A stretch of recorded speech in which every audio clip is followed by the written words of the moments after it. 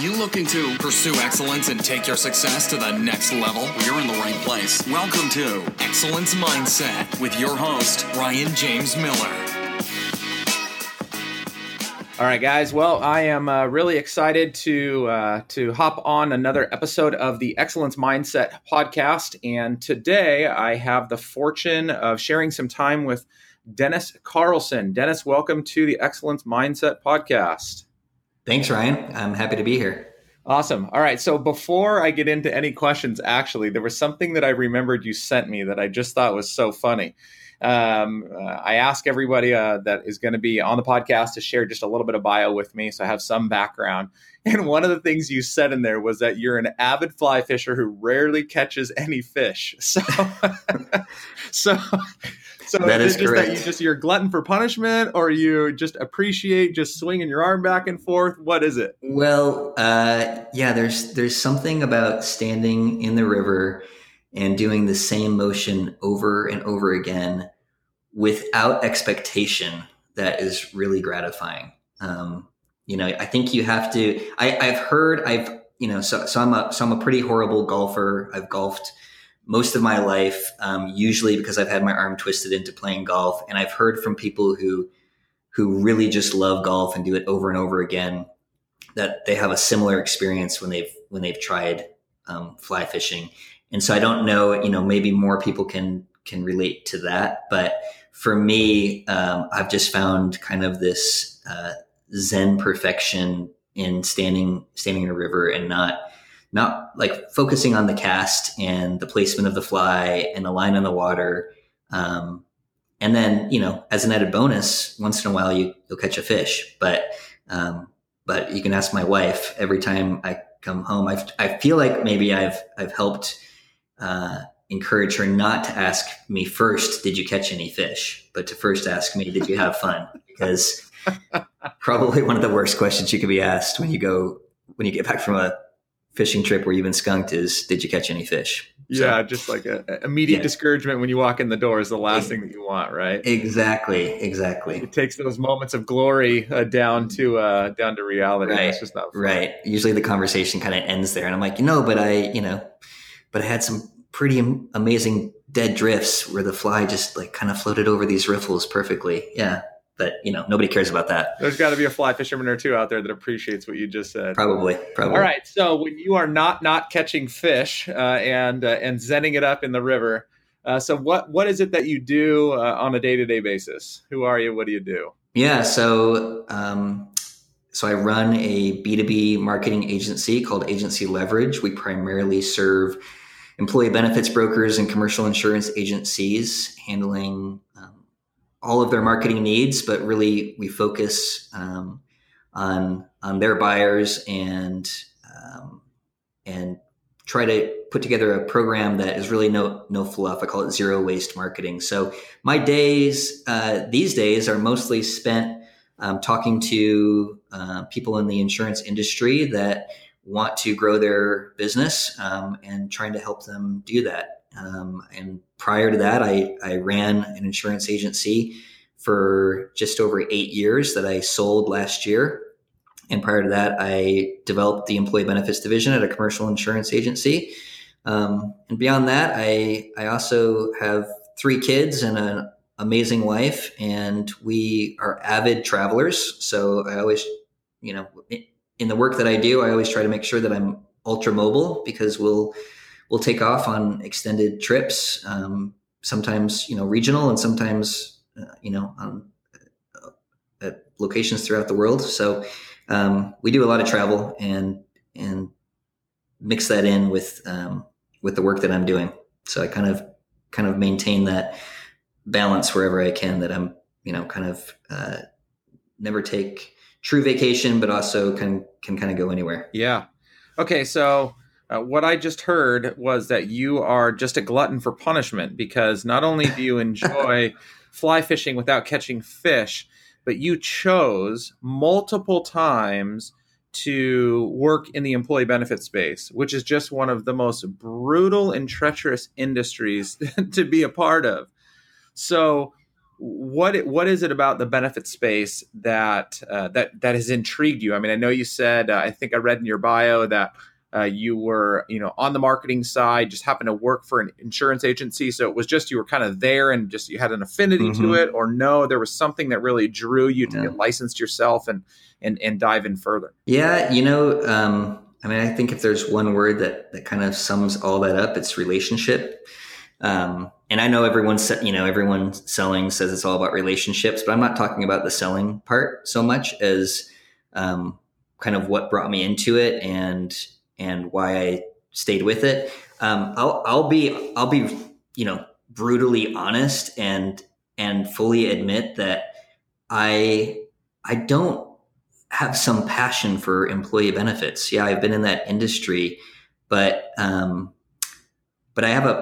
do have a passion for relationship. I do have a passion for helping people understand complex things in a simple way. And I think if you ask me, like, what's the one thing that I've always enjoyed about employee benefits, that was probably my favorite thing was and it's not altruistic. It's actually fairly egotistical to be the guy in the room that actually knows more than anyone else in the room about the subject matter that they're talking about, that really is confusing for people and really concerns them and has to do with their health and welfare. Being the person who can explain that in simple terms and put people at ease, I just enjoyed that. The way I got into it, and I'm sure you've talked to other folks in the business. I think you were in the business yourself for a while there. That nobody says, "Oh, I want to go and be an insurance agent." Nobody grows up unless their mom or dad, maybe owned an insurance agency. The rest of us just kind of fell into it. So, yeah, I went to work for an insurance agency as a marketer because my wife and I had moved up to Northern California and I needed a job, and I was a marketer by trade. So I found an insurance agency that gave me a shot, and it was actually the owner of the agency that said, "Well, why don't you go get your insurance license?" And it was a commercial insurance agency. So I went and got my life and health license because there weren't really very many people at the agency doing that.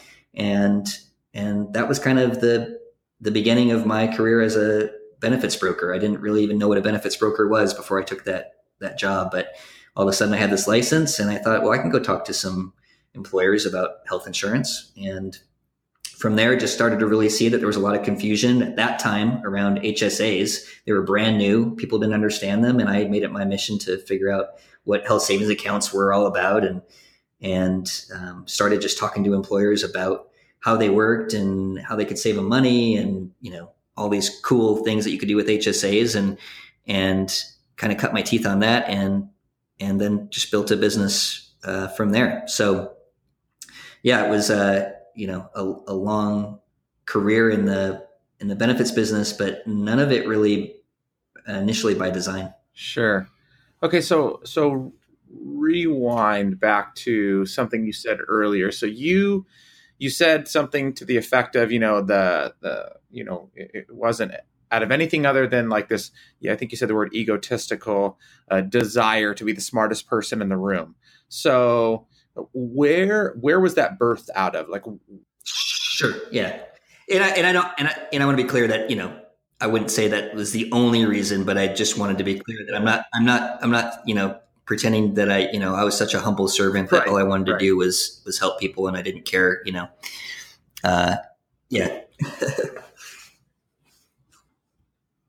No, that's fair. I mean, I think that honesty is one thing that's missing in a good majority of the business that's done nowadays. Not that that's anything new, but I mean, definitely it's probably pretty bad at this point. Again, I pick on it because I lived in it and I still do live in it. The health insurance space, the employee benefits seems to attract a lot more of that dishonesty. So I appreciate, you saying it that way. And, but so what is it about that desire to be the expert? I'll use the good word there. So what is the desire for you to be the expert in the room? Like, why is that so important to you? And then how has that played out for you other than just in the benefit space? Yeah, I think that, you're asking a question that I haven't probably done a lot of soul searching, so you're going to have to work it out with me here on your podcast. But but truthfully, I would say that's always kind of been there. I wasn't, if you want to go back to kind of what it does for me, or in kind of the need it fills. I was, in the music industry. I think I mentioned, prior to being ever in the benefits space or in the insurance industry or any of that, I worked in the music industry for 7 years before I fell into the insurance industry. And my favorite thing in the music industry was when I was managing artists. And one of the things I loved about managing artists was explaining like the complexities of publishing and copyright law and mechanical royalties and all these things that, probably for most people are pretty dry. And certainly for most creative people are like so foreign and just not the thing they want to deal with. I really got a lot of pleasure when I realized that like I could understand these things and explain them in a simple way to artists. And I would say for me, probably what it did and still does is it kind of like gives me this thing that, maybe some people get from being like a really great, a really accomplished athlete, or a really excellent student. Two things which I never was. I was never a fantastic athlete. I was never really a great student. The thing that I could do was kind of drive down to the heart of what people cared about and what mattered to them, and give them some clarity and simplicity around that. And I think I just get a lot of satisfaction from knowing that, when I have those conversations with whether it was a client as an artist or a client as an employer when I was doing benefits or whatever it was, that when I'd get the feedback from them that, we never understood that before you explained it to us, it just really made me feel good. And I don't know, how else to kind of put it. I don't know that there's, anything too much deeper than kind of what I've described, but that's. Yeah, no, I mean, I think I think that's extremely helpful because, for each one of us, right, we're really trying to work out what it is that brings us satisfaction, especially when we're, I guess we can call it soul searching for the good things that produce satisfaction in us. And so, you mentioned there, for some people it's, I was a star athlete. And so, being the all-star or, the game-winning home run, whatever, like, that's where I found satisfaction, or winning, being a part of a winning team, or, as a student, or as a musical artist or whatever. And so for people that don't have that, or even that have had that in a quote unquote past life, and then as they move through into their professional career, we're searching for that again, right? We're searching for that sense of fulfillment. And as much as many people will say, well, if I just become successful, that's good enough for me. Like, what, defining that is a challenge. And so I actually really appreciate that, that you say that, because I think it's very telling of somebody's character when when you want to be the expert in order to serve the people that you're sitting across the table from. So I think that's fantastic. Yeah. And it's carried me into the marketing agency. I mean, that frankly is one of the joys I get from doing what I do now, is talking to people who feel like, great, fantastic salespeople, people with, $1 million+ dollar, books of business. And they feel really inept, when it comes to marketing. They really feel like it's something that they don't understand and they don't really get. They can get in a room and close all day long, but things have changed so much and they feel like they're getting left behind in marketing. And I can be that same kind of resource to them. And I get a lot of joy and satisfaction out of that. Yeah. So, okay. So I like that you said that. So you said that, they are, they've got a large book of business. They're a great salesperson, but they struggle on the marketing side of things.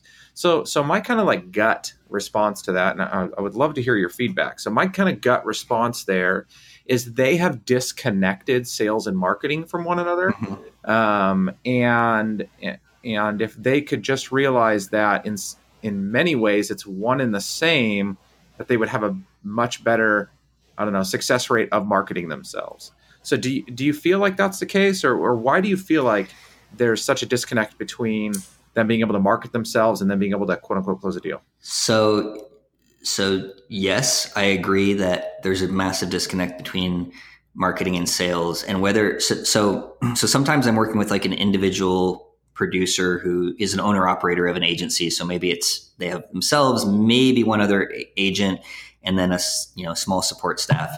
And so there's no marketing department, there's no sales department. It's just the agency. And honestly, for those folks, they have a pretty big disconnect between what's marketing and what's sales, but almost from a different perspective when I compare it then to an agency with kind of multiple departments, and maybe they even have something called a marketing department.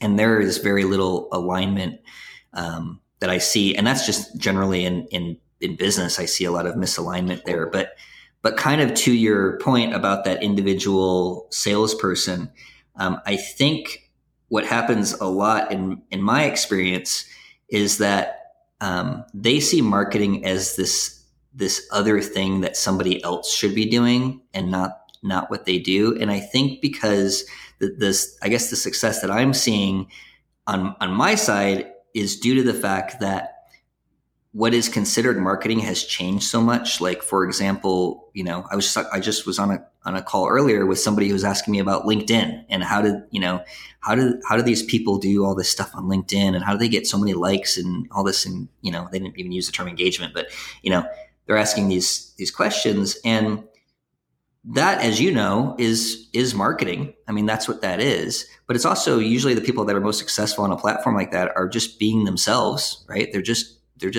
doing all the things that a good salesperson should be doing, but they're doing it on this other platform.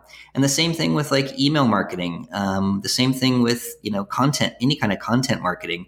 I mean, it's really taking like your good instincts that you have as a salesperson and translating it into all these other platforms that are now available to us, and that buyers frankly are looking for information on, rather than waiting for a salesperson to show up and have a conversation with them. So I think that disconnect exists, but I also want to be careful not to, I work with a lot of salespeople who they're at a stage in their career where they're simply never going to become like a marketing technology expert or a LinkedIn expert. They're just not, it's not something they're going to do, but they still have a lot of value to provide. Because they can't do that doesn't mean they aren't going to continue to be a good salesperson and provide a ton of value to their clients.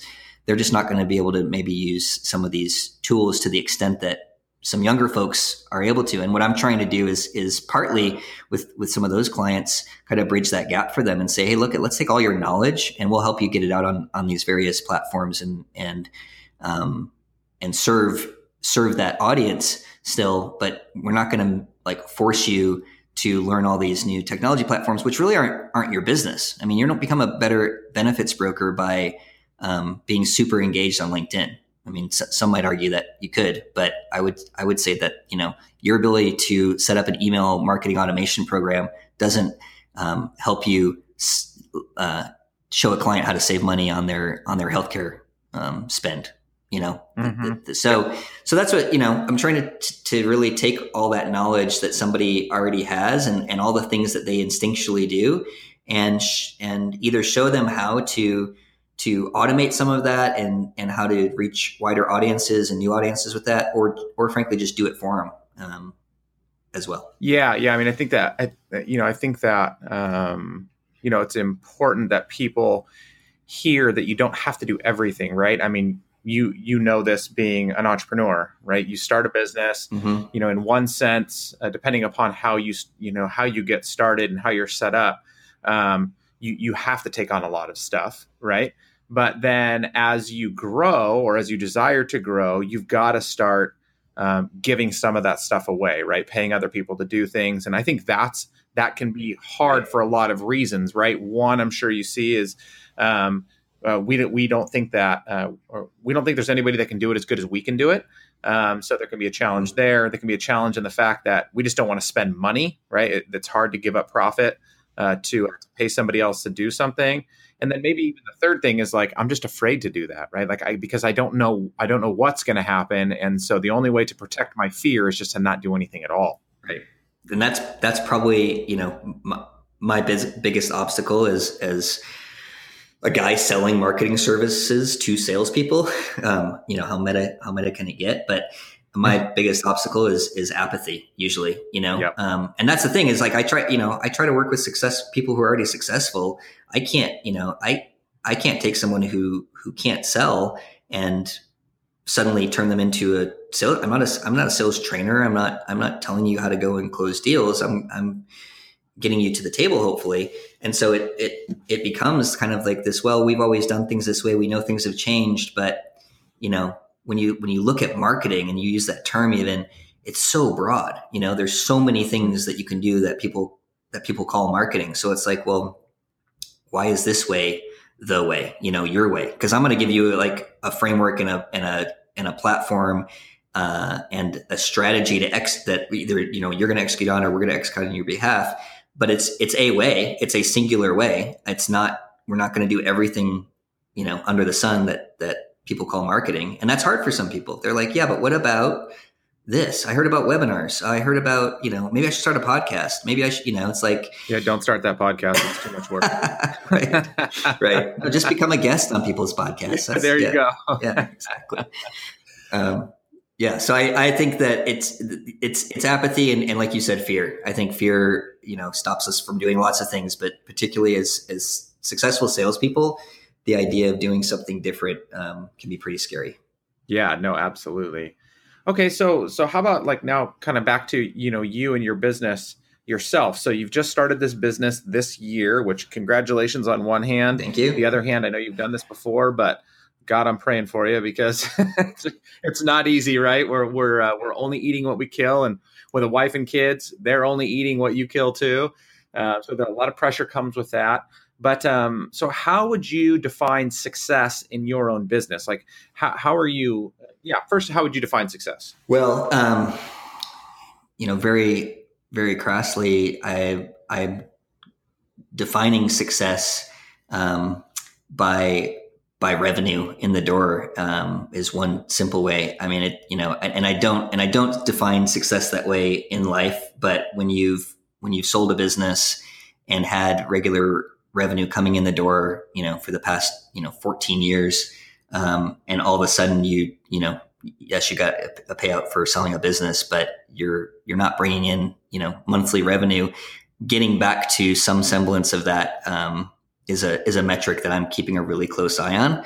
So that's one success metric, but really, I really define success by what my family life looks like. My time with my family is important. I've always said with my previous business and with this business, like I'm kind of 50% revenue, 50% lifestyle. If you come to like the two basic metrics that I look at, so the revenue is important because it's got to happen, but lifestyle is also super important to me. And I don't mean stuff. I don't mean lifestyle so we can afford right. nice cars and go on the most expensive vacations or anything like that. I mean just like, can I go take my kid to soccer practice and go watch their game, and can I I got to spend the day in San Francisco with my daughter, my 15-year-old daughter, 2 weeks ago on a Monday, because the rest of the family was off doing something. Like, can I, like how much of that stuff can I do? And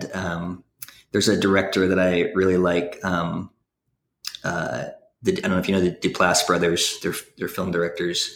I think it was Mark Duplass, talks about soul points, kind of has this idea of like things that like add points to your soul and things that detract from your soul. And that's kind of a metric that I've been like using and don't necessarily quantify it, but thinking about things in terms of like, does this add value to my soul or does this detract from it? And certainly there's always going to be those things that detract, right? I mean, they just exist sometimes. And, there's things in your job and in your life that you don't love to do and don't add, like, you don't feel like they add a ton of value, but they kind of like need to be done.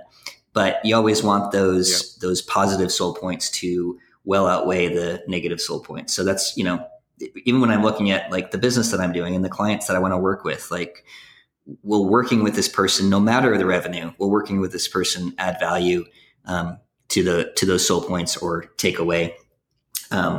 Yeah. And I mean, I absolutely hear what you're saying, and I absolutely love the second half. I think that sometimes the issue that I have with the first part of the statement, not that you said it, but I think that many of us say it, is that we attach success and revenue together. And I know you were hesitant to say that, and you kind of qualified it a little bit, but I think it's really unfair that we do that to ourselves, because we ultimately don't have control over revenue that comes into our company, right? Like, we can do all the right things. You can be a fantastic marketer yourself. You can be a great salesperson. You can provide a great, great value to the audience that you're serving, and people still may not buy from you. Right. And so again, I get that, like, business success is typically, there's some metric of revenue there. I just think that a lot of times we unfairly put that on ourselves. And that just creates so much pressure, right? Because then you go home and you're like, gosh, I didn't get a new deal today. And so I'm kind of miserable. And, then, that just works out into so many other things too. So, yeah. And you're exactly right. And, to be clear, the way I manage it, I mean, I don't, when I worked for an insurance agency, they had a whiteboard that, every week you put numbers up on that whiteboard about how many deals you closed that week. And then of course that month meant everything. And when I started my own agency, I had no whiteboard. I look at I take a very macro approach to those revenues. Certainly I had some goals to say, like, hey, this is how I, can make this thing sustainable and work for me and my family. And here's what we have to do to, make sure that we don't have to sell the house. And here's what I have to do to make sure I don't have to go find a job working for somebody else, which wouldn't be the worst thing in the world, but was not the goal that I set out when I started my company. But I think that to your point, but also I not necessarily contrary to your point, but when I was in the music industry, it was way more unfair. It was way more unfair. The effort you put in that business for the revenue out was so dependent on so many things that were out of your control, that I felt like when I got into the insurance industry, I felt like, and I used to say this, I mean, this is one of the things that I first kind of realized. I was like, one of the things I love about what I'm doing now is that I feel like I can put effort into this, and I know that I'm going to be compensated for my effort. And when I was managing artists, I mean, music is so subjective, right? So to get somebody to hand you in those days, $15 for a CD, it wasn't necessarily due to the efforts of me, the marketer, or me, the manager. It might have been due to the efforts of, their ability to write good music, the songwriter or whatever. But I feel like, and I feel the same way with marketing. I mean, there is a metric to it, right? If I'm not doing a good job for my clients and they're not seeing financial success in their business, that they can attribute at least somehow to the services that I've provided, I'm not going to stay in business very long. So I do agree that we put too much pressure on ourselves there. And I'm definitely against the, I don't like the whiteboard mentality, and I'm not a quota carrying sales rep myself. I don't put those pressures on myself. But to be sustainable, like that's something we need. And so the effort, I think it can go both ways, I guess is what I'm saying. And highly driven salespeople are probably the ones that need to hear that message, which is, hey, it's not always going to work out. And that's not, like, build a relationship, do a great job for the people that you work with. And the business, should follow. Yeah, no, absolutely. And for anybody that is under 30 years old that just listened to that last point, I just want to let you know that a CD is a compact disc. It is a circular, a flat item that music was imprinted onto, and you slid it into a player, and not like a record player, which is a whole nother generation. Right. Well, those are all, everyone knows what a record player is now. Yeah. Vinyl is like, it's like come back, right? Fastest growing sector of the music industry. Yeah. I heard somebody talking the other day about they got a disc. They remember back when they got a disc that they put into their computer, and that's how they loaded up AOL. Mm-hmm. And I was like, oh my gosh! Like Right. there are so many people that have no idea what that guy just said right now. You know. Right. The latest laptop I bought does not have a place to put one of those in it. Yeah, it's crazy, right? It doesn't. I mean, it doesn't exist. yeah, they don't even have many like holes to plug into, right? I mean, it's just getting Right. more and more limited. You don't need to connect to anything, Right. anywhere, at any time. Okay, Yep. so you're in business for yourself. You're plugging away. You've been at this for 7 months now. And so what do you do to hold yourself accountable to goals? I mean, you said you have goals, right? You got these metrics in place. And so what are you doing to drive yourself forward? It probably sounds too hashtaggy, but show up. I really made a commitment to get up and go to the office and work. And I have my checklist and the things that I want to get done for that day. And then I have my broader goals, but it's really just executing on that. And it may sound like simplistic, or it may sound like, well, isn't there more to it? But honestly, for me, showing up is the thing, because as a benefits broker, and you might know this from, working with other benefits brokers, when I kind of realized I probably didn't really need to grow my business, much more. I showed up for what clients needed, but I had a good team that mostly took care of that. So I got pretty into just kind of working when I wanted to, and didn't need to kind of worry too much about growing that business. And I knew what I was getting into when I sold it. I knew I was like, some people would say like, why the heck would you you had a great lifestyle and you could work kind of the hours you wanted, kind of when you wanted, except for fourth quarter. Why would you do that? But that's the decision I made. And that's how I've held myself accountable, is just, am I here? Like, am I at my desk, like working? Am I meeting with people? Am I working, every single day to move the business forward in some way? And then, my broad metrics are, did I get any new clients this month? If so, did I? And I'm, quite frankly, I'm still working out, like 7 months later, still working out like pricing. It's in the insurance industry. I didn't get to choose pricing. It was decided, based on the premium. It was already there. And now I've actually got to like figure out things like pricing. So like, those are some of the metrics I'm trying to figure out too. Like, what's the value I'm providing? What's the, what's it, what does it make sense for the client? What is still affordable? All those things. So, there's a lot of moving parts to that, but I would say just like showing up, looking at, what needs to be done and executing, every day is the thing. Otherwise a business is just a good idea. And, ideas are really easy to come by. Action is everything. Yeah. I mean, that's great that you're able to keep, yourself so intentionally motivated and disciplined there. I mean, that's something that, most people aren't able to do very well on their own. And, and you have to, I mean, for me, I have to be excited about what I'm doing. I mean, I honestly, it would be really tough for me.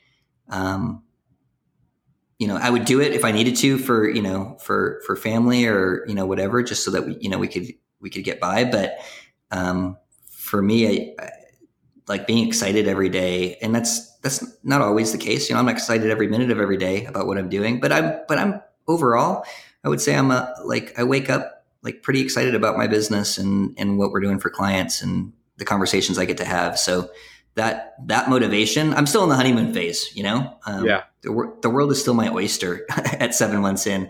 I still see so much opportunity and so much need, out there that, I'm, Ask me in 12 months how I keep showing up every day. Ask me in 24 months. Yeah. No, but I think a part of it, I think it's, I think you said something in there that's really important, right? You got to love it. I shared a video on LinkedIn the other day, and, I was talking about this idea of like, if you don't care about what you're doing, if you don't have passion for what you're doing, I use the word pivot, but really what I want to say is like, get the heck out of there and do something else. It's like, just, it drives me nuts to see so many people that are spending countless hours doing things that they're not excited about. And unfortunately, I mean, you know this, in the benefits arena, the problem there is there is a huge allure for money.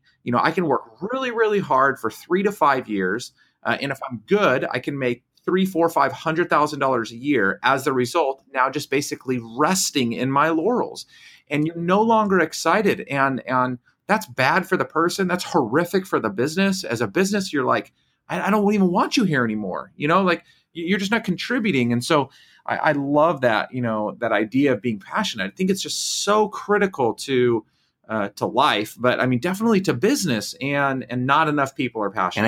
And I see it on both sides. I mean, you're talking about people who are making great money and by all like the world's metrics are quote unquote successful. And I see it on the other side too. I see, and I understand not everyone's entrepreneurial. I mean, that is something that I didn't ever call myself an entrepreneur until I sold my company. And I had always, in my heart, I always called myself one, but I never said it out loud, or I rarely would say it out loud because I'm like, well, I can't really call myself an entrepreneur. But what I've come to terms with is that it's not for entrepreneurism isn't for everyone, but passion is. And so I don't feel like, oh, if you don't like what you're doing, just go start a business doing what you like. I know not everyone can go do that.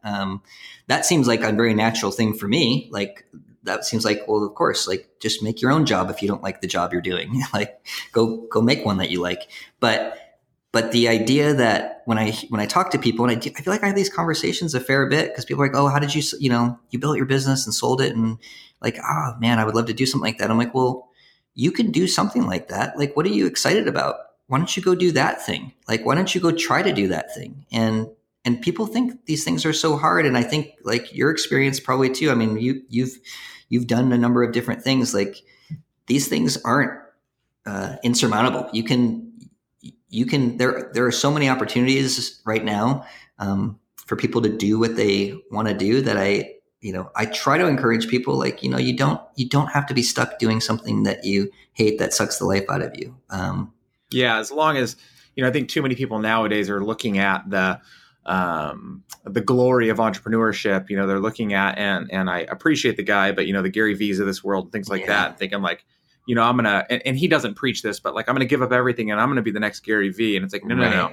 Like there's gotta be some deep, deep intention and passion behind what you're doing and purpose. I mean, I remember when I started my business back in 2011, I was married and I had both of my children at that time. So 2 young kids. My wife was not working. We owned our own home, and I got laid off of a job. Through a series of events, I decided I'm going to start a business. And we had $500 to our name, like no savings account, no 401k, no nothing. Yeah. We definitely had a lot of friends and family that along the way helped us out. But that risk in the beginning was, I have $500 to do what I need to do. And if I don't start making money, like we're going to be out of our house. And of course, just by the wonderful providence of God, one of the first tests put before me was 3 days after I started my business. I had an opportunity to invest $500 into something that I knew was going to produce a great return on that money for my business. But that meant no money, right? Right. And so I had to go home to my wife and be like, yo, I think this is what we have to do. And she said, and she's been this way the whole time, it's like, you know what?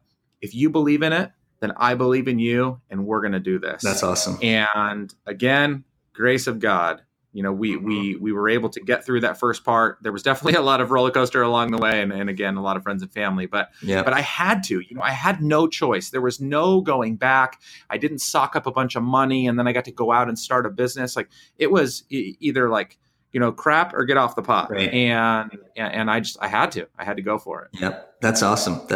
That's a fantastic story. And I think that, that level of risk, is certainly, you have to have somebody by your side. Like you said, your wife was who says, yeah, I believe in you. And I'm here with you.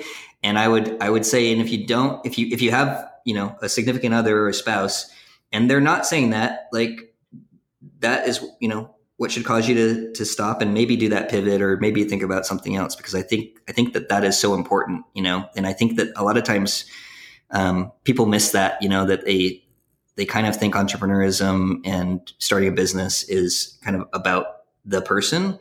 But if that person is part of a family, it's everybody. Everyone's in it. It's not just you. Yes. Yeah, because regardless, this, right? Every day you have to go home and you have to continue to be a husband and a father, and hopefully a good one.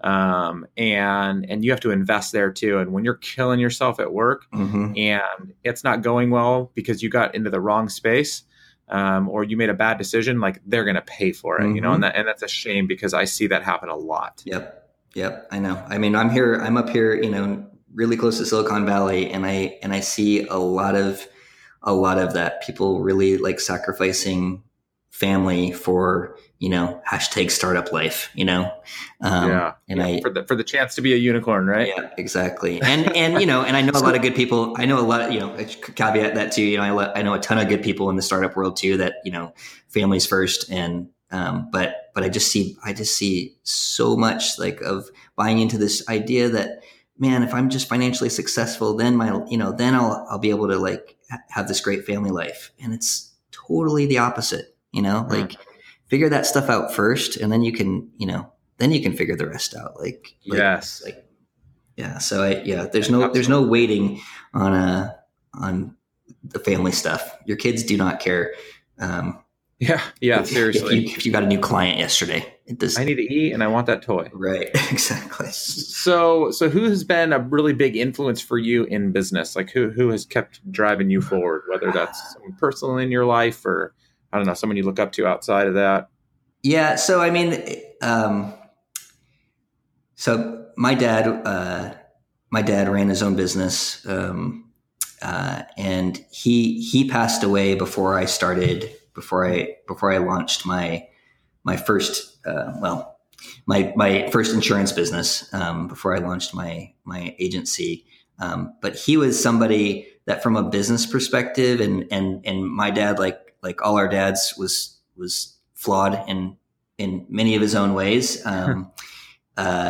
But man, as far as like the approach he took to business, is something that I always reflect on, and always kind of just think about the way that he handled his business, but also the way he handled it at home. I mean, for example, and I can't even say that I do this, but my dad, he never, he ran a manufacturing business in the Detroit metro area, servicing auto manufacturers and aerospace industry. So it's like, this is like tool and die part, greasy parts business. That's the kind of operation he ran. And he ran a shop, of about, I think, when he passed away, there were probably like 30, 40 people working in the shop. And a lot of stress around, those, like getting those parts out on time and getting the bids right and doing all this. And man, he never talked about it at home. Like, he'd come home and he was fully present when he came home.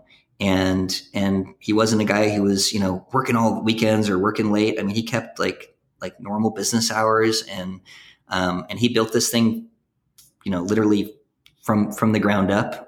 He didn't inherit it or anything like that. He started it with like a single machine and then built it up.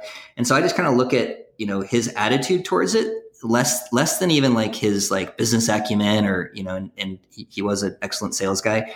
But I look more at like the way he treated the relationships within that organization, and the way that he made it work, with our family, and the way that, what was actually important to him, the way that he showed us what was actually important in life, which really wasn't, making sure the business was like always successful. That was never something that like, I got the sense that like the business came before anything else. But that he ran a great business, and people love to work for him. And so, yeah, I would say if there's anybody that I kind of reflect on, like, and who I wish I could talk to about, some of the stuff that I go through as an entrepreneur, he'd definitely be that guy. Yeah. And I mean, I don't have the time to get off on this tangent, but, so many people use the excuse of their family to sacrifice their family when they're in business. It's I'm going to work for my family. I'm working 60, 70, 80 hours a week for my family. And there's truth, right? There's seasons that we need to do that. But I think that we abuse that. And I think men definitely abuse that more than anything, just for the sake of their own success and glory. Yeah. Yeah. The last thing I'll say about that is, as a kid and growing up, it never occurred to me that was odd the way that he was about work. I thought it was the most normal thing until I started working and seeing that this wasn't the way that it was. I just kind of assumed that that's what you did. And come to find out that that is not the way that it's usually done, especially, with business owners. So it's been inspiring to me, and something I actually strive for is to maintain that. That's awesome. Level of sanity in the house. Yeah. So as you are now, so many months into your business, as you look ahead, so what are you fearful of? Like, what keeps you up at night? What concerns you as you look forward in business? The things that concern me are really kind of around,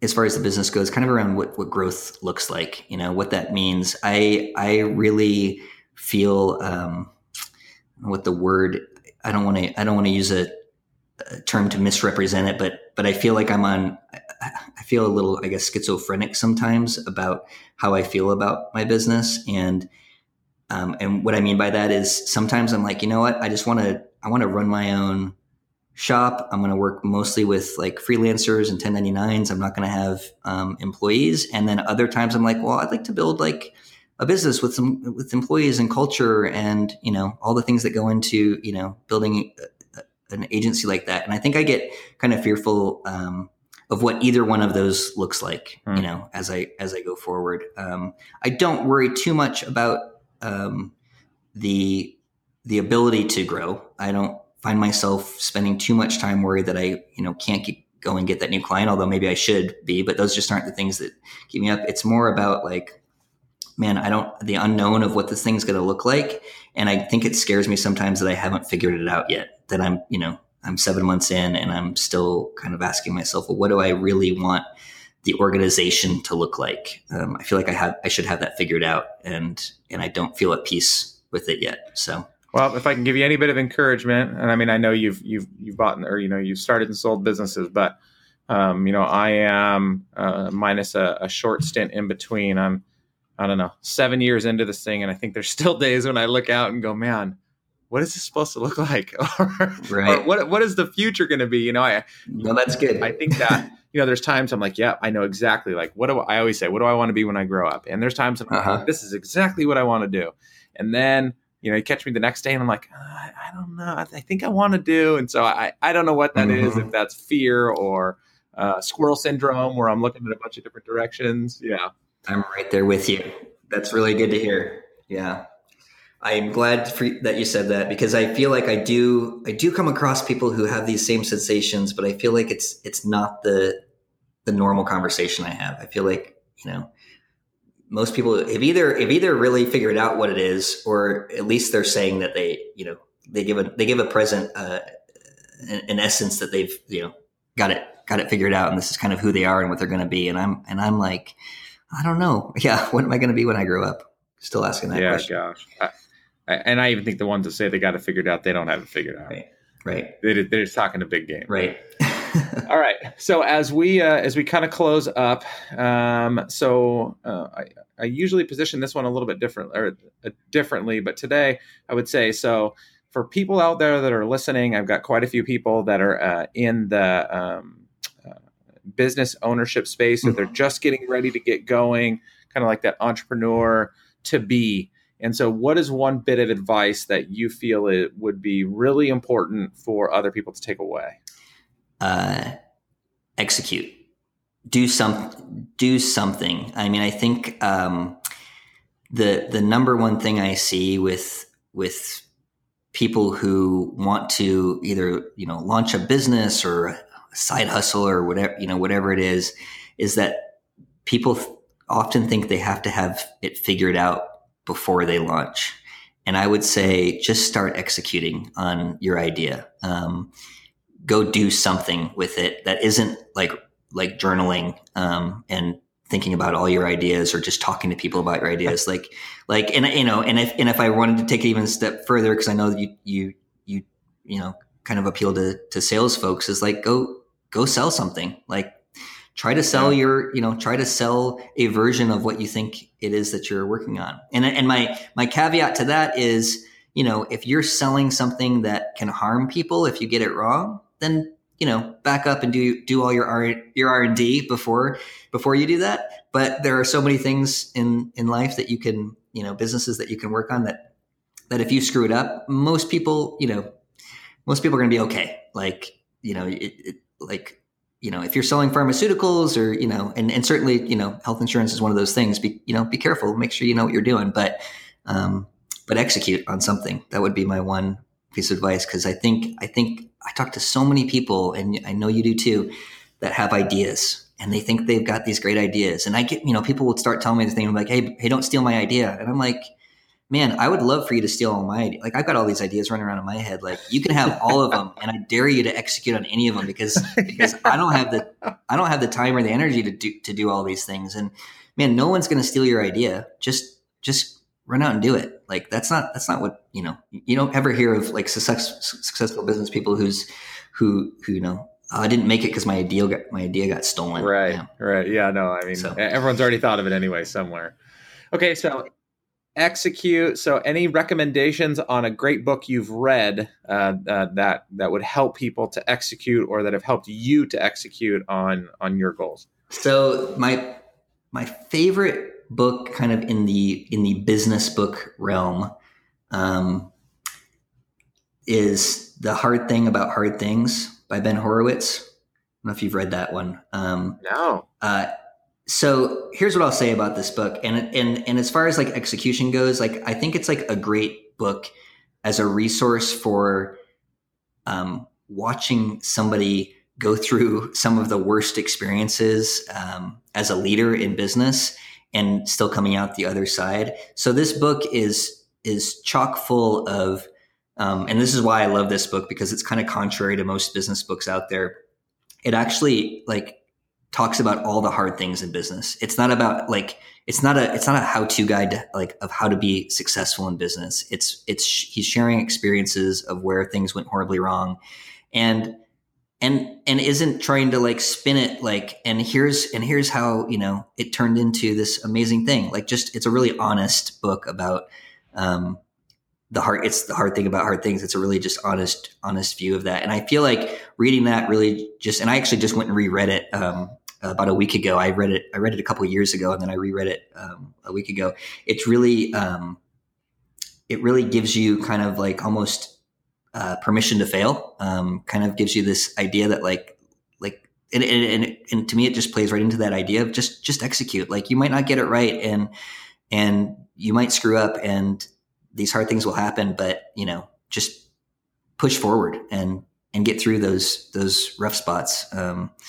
If you're really passionate about what you're doing, you really are going to have no choice. Yep. No, I love it. All right, Dennis, I appreciate so much the opportunity to chat with you today. And thanks for having me. You are a whole lot more than just a fly fisherman that can't catch fish. I'm glad that we cleared that up. I'm going to make sure to put links to get in contact with you in the show notes. So whether you're a benefits broker, and I know that's one of Dennis's specialties on the marketing side of things, and you want to reach out to him for that, or you have a question about anything that he maybe brought up today, we'll make sure to put links to his LinkedIn profile and email address in the show notes, and a couple of other things that he mentioned there. So again, Dennis, thank you so much. I appreciate the opportunity to chat with you today. Thank you. Thanks, Ryan. Yeah, it was great talking to you. All right, buddy. Have a good one. Thanks so much for listening to this episode of Excellence Mindset with Ryan James Miller. If you enjoyed today's episode, please leave a review and subscribe. And for more great content and to stay up to date, visit RyanJamesMiller.com. We'll catch you next time.